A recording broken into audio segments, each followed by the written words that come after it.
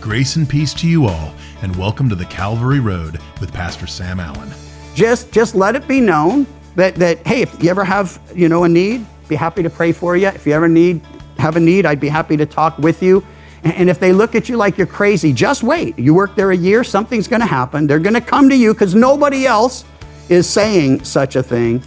When horrible things happen, everybody scatters, except for you. You're still there, still available.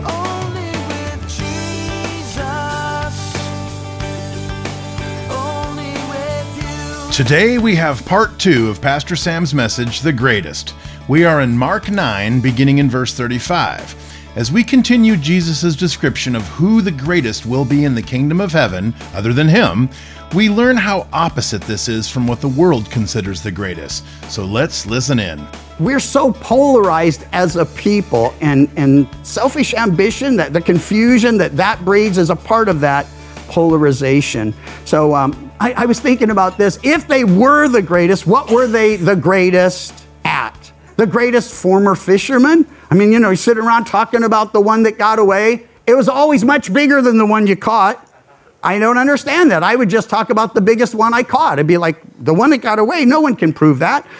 But the greatest, how about this? The greatest tax collector. Matthew could have said, hey, the greatest zealot. They had one of those guys. The greatest thief, that would be Judas, or the current demon-casting, sick-healing, dead-raising, gospel-preaching apostle. That's what they had become. James and John, I already mentioned them. They give us serious insight into their personal ambitions. And when they say, we want to sit at your right hand and left, when they send mom to ask, according to Matthew, it says the other disciples were indignant. How dare they ask for the positions we're hoping to have? So Jesus deals with them. And how does he deal with them? 3 things here. He was first an example to them. And we cannot underestimate the importance, the power of our example to those closest to us, to one another, to those in the community, those at school or at work or at play. What we are is going to speak louder to them than what we say. And if we are an example of merciful and kind and patient and gentle and forgiving and gracious and loving, all those things, and then we start talking, they're going to be more apt to listen. And if you're working somewhere where people really aren't into the whole Christian thing, and there are a lot of places like that today, just let it be known that hey, if you ever have a need, be happy to pray for you. If you ever have a need, I'd be happy to talk with you. And if they look at you like you're crazy, just wait. You work there a year, something's going to happen. They're going to come to you because nobody else is saying such a thing.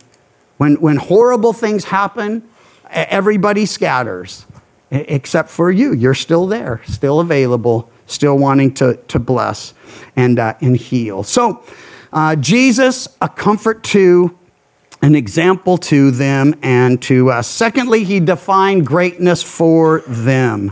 He actually redefines greatness for them. He says it'll be the last, it'll be the least, it will be the lowest. The servant of all is the greatest in the kingdom of God. I don't think any of them, if they'd been given a little survey, who do you think is the greatest after Jesus, would have said, well, it's the servant, the last, the least, the less. If there were 100 tickets, they were worth $1,000, and they said, well, show up and we're going to give them away, and 1,000 people show up. How hard do you work to just stay in the back of the line? How dangerous is it to try to get into the front of the line? And that's because I never hear anyone saying, me last, me last. If you ever played sports, one of the great disappointments is to be picked last.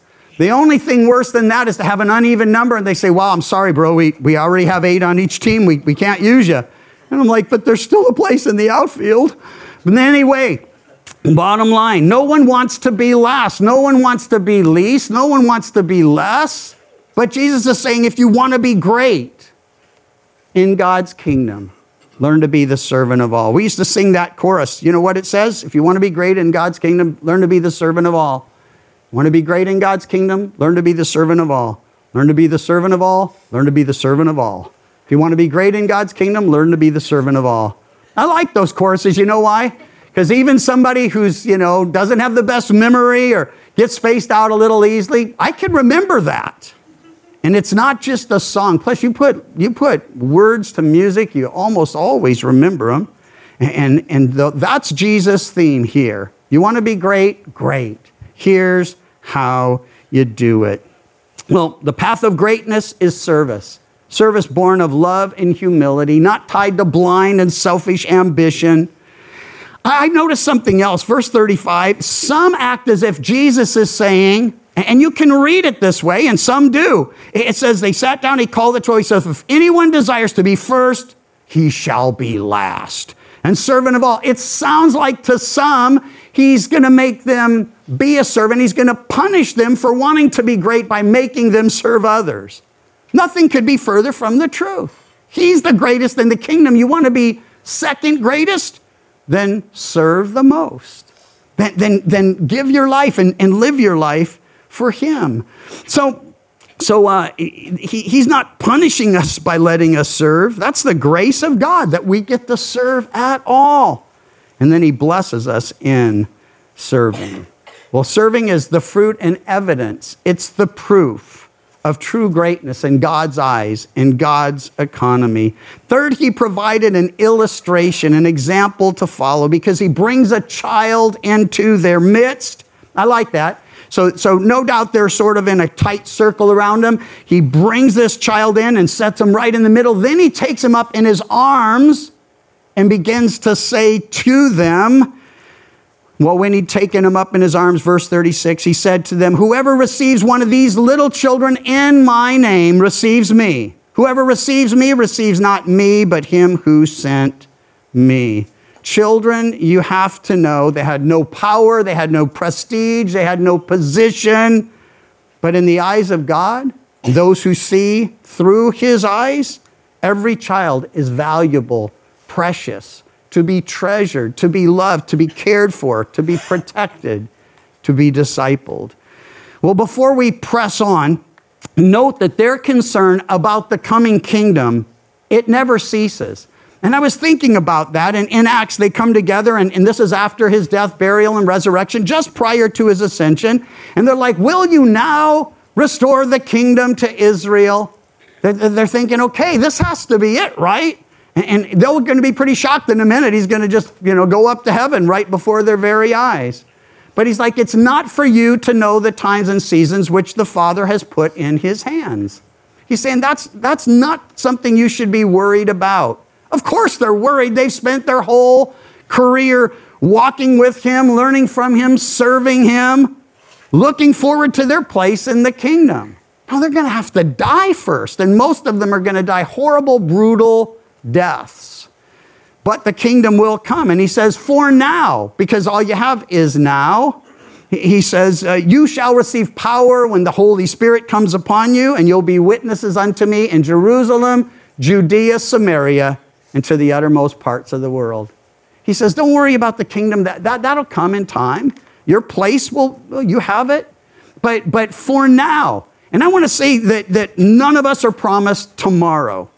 We're promised everlasting life, but we're not promised that we'll be living here on planet Earth tomorrow. And because of that, we should think about today. Well, what can happen today? If I knew this were my last day, is there anyone I'd call? Is there anyone I'd reconcile with? Is there anyone I would share with? Maybe a little more boldly than I did in the past?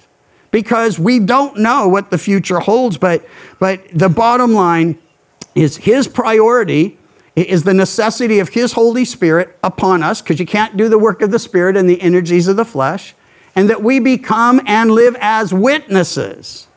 Not just witnessing, though we do that, but what we are, and then what we share. We become witnesses for him in our Jerusalem. That would be Chico and the immediate cities around, and then Judea, that would just spread out into the county and beyond. Samaria, we could say that's all of California for us. The uttermost parts of the world, they're still out there. So all it is the orientation changed, but the mission is exactly the same. He doesn't have something different for the 21st century church than he did for the first century church. We win the world one person at a time, and we do it by simply living as he commands and sharing the simple message that he died for our sins, was buried, and rose again. There's life everlasting and forgiveness of sin in him. Well, John, verse 38, he gets to a second major issue. And John answers saying, "Teacher, we saw someone who does not follow us casting out demons in your name. And we forbade him because he doesn't follow us." I wonder if John isn't just changing the subject. Hey, that's enough on serving, Lord. Let's talk about something we're dealing with right now. There's this character out there. He's like casting demons out of people, and he isn't even one of us. I would call this problem usism. Someone serving God, helping hurting people without connecting with or following after us, our group, our gang, well, in this case, his apostles. Well, Jesus said, do not forbid them. And he gives them 3 reasons. The first is, he says, no one who works a miracle in my name can soon after speak evil of me. For he who is not against us is on our side. Whoever gives you a cup of cold water to drink in my name because you belong to Christ, assuredly I say to you, he will by no means lose his reward. Their mindset here is one that permeates our culture today. It permeates our community, many churches. And here's what we need to know. It's not God's plan to divide and conquer. He laid down his life. He shares the gospel. He gives us an opportunity to repent and come to him. But the enemy's mindset is to divide and conquer. Why? Because if he can keep us at one another, if we're arguing with our Christian brothers over theology or over methodology, and yeah, listen, we can't possibly all be right, but every Christian will be in heaven with the Lord. In fact, I've got a poem I found some time back, and I just happened to find it in my Bible, and it says, I dreamt death came the other night, and oh great, right where it folds, I can't read that part. And, well, I really should have looked at this ahead of time. I dreamt death came the other night, da-da-da-da-da-da-da. An angel with halo bright ushered me inside. I'll get it for next service. And there, to my astonishment, stood folks I judged and labeled as quite unfit, of little worth, and spiritually disabled. Indignant words rose to my lips, but never were set free, for every face showed stunned surprise. No one expected me. Anyway, even with the lack of preparation or attention, I just saw it and said, you know what? I think that fits into all this. So here's what's happening. This culture of us and them, it keeps us so busy, so irritated, so agitated, we forget. We're serving the Prince of Peace. We're serving our Lord and Savior. We're supposed to be making disciples of all the nations, not deciding who's good or who's bad or who's right or who's wrong. There's only one kind of person on the planet, and that is sinner. And of the sinners, there's only saved sinners and lost sinners. And the lost have a chance to be saved. The saved were there. It's not about us. Now it's about them. Well, they tell that fella to cut it out. Stop. Desist. Forbid or forbade means to hinder, to prevent, to restrain. They did it with words. Today, people are doing it with actions. They're like, they don't like what you're saying or they don't like what you believe. Well, it's getting more hostile and more aggressive. We should expect that to intensify in the last days, and certainly it is. Well, he addresses their concern by broadening their horizons. He just said, don't forbid them. I gave you the 3 reasons. First, all who are working for me will speak well of me. Secondly, all who are not against us are for us. They're with us. They're on our side. And finally, all will be rewarded, not just for great sacrifices, but even for simple acts of kindness. He's saying, just be busy about my work. You won't have to be stressed out or worried about what's on the news. I want to say in our family vacation, we were somewhere I didn't have any cellular service. I actually had a real break from media, and I had just talked about fasting, and because it was in the passage like a couple weeks before I left, I want to say we were on a cruise ship. Fasting from food would have been a really bad idea, and because the only way to get your money's worth is to eat, and we did. But fasting from media, I mentioned it before it even came up, and such an amazing thing to not have the news. You know, I went away, they were arguing about the Supreme Court. I came back, they'd settled that issue. I could have been stressed out every day, and I did pray for all that's going on politically, for all that's going on spiritually, for you personally, and for this fellowship and our witness to the community. But in the midst of all that, all the little petty details in this 24-hour-a-day news cycle just get you stressed out. And if you're a news junkie, you need to get help. And the best way to get that help isn't to pay someone to get you off of the news. You don't have to go to therapy. You're not sick. What you need is just turn off the stinking phone and don't look at the news. It's so amazing. Even my basketball team, the Warriors, lost 2 out of 5, and that would have been traumatic to me had I actually been around to see that happen. And I'm like, preseason, who cares? But the point is, whatever bugs you or trips you or bothers you, just get a little less of that and more of this. The world's full of bad news. The good news, it's right in here, and it's only in here. Well, anyway, preempting another possible concern, he addresses the what if they end up being fakes and frauds, phonies. By the way, Judas would have been with them as Jesus shares these things. And this really does get to me, because he hears what Jesus says here, and then he still continues down the road that leads him to destruction, to betray his Lord, ultimately to take his life and to spend eternity apart from the one who called him and loved him and discipled him and sent him out and used him. But Judas never committed to Jesus, though Jesus did all he could for, in, and through Judas. He says in verse 42, and we're almost there, whoever causes one of these little ones who believe in me to stumble, it would be better for him. He'll use those words 4 times in his conclusion here. It would be better for him. It would be better for you. It would be better for me if a millstone were hung around his neck and he were thrown into the sea. It's sobering, since everyone sins. He's not saying if you sin as a believer. He's saying if you stumble others, you lead them into sin, you'd be better off dead. And then he's going to give us some examples of this. He reminds us in verses 43 through 8 that sin is deadly like cancer, that it kills physically, cancer does, but sin kills spiritually. So Jesus just says, cut it out before it kills you. 3 examples follow. He doesn't mean us to take these literally, and I'll share why in a moment. But he does want us to take the sin, the consequences, the reality of hell literally. He just wants to repulse us and terrify us and horrify us with the idea of doing something to prevent ending up in hell. As if, if your hand offends you, cut it off, he says. If your hand causes you to sin, cut it off. It's better for you to enter into life maimed rather than having 2 hands and to go to hell, into the fire that shall never be quenched, where their worm does not die and fire is not quenched. Listen, and this might surprise you, he's not contrasting life and death.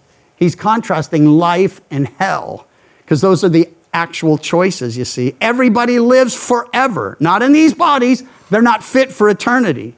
But Jesus said there'd be a resurrection of the just and the unjust, of the believer and the unbeliever, of the one who knows him and the one who doesn't. And those who do, eternity with him. Those who don't, eternity in hell, a real place. And as he describes it, it's not that temporary abode of demons and the dead, Hades. It's Gehenna.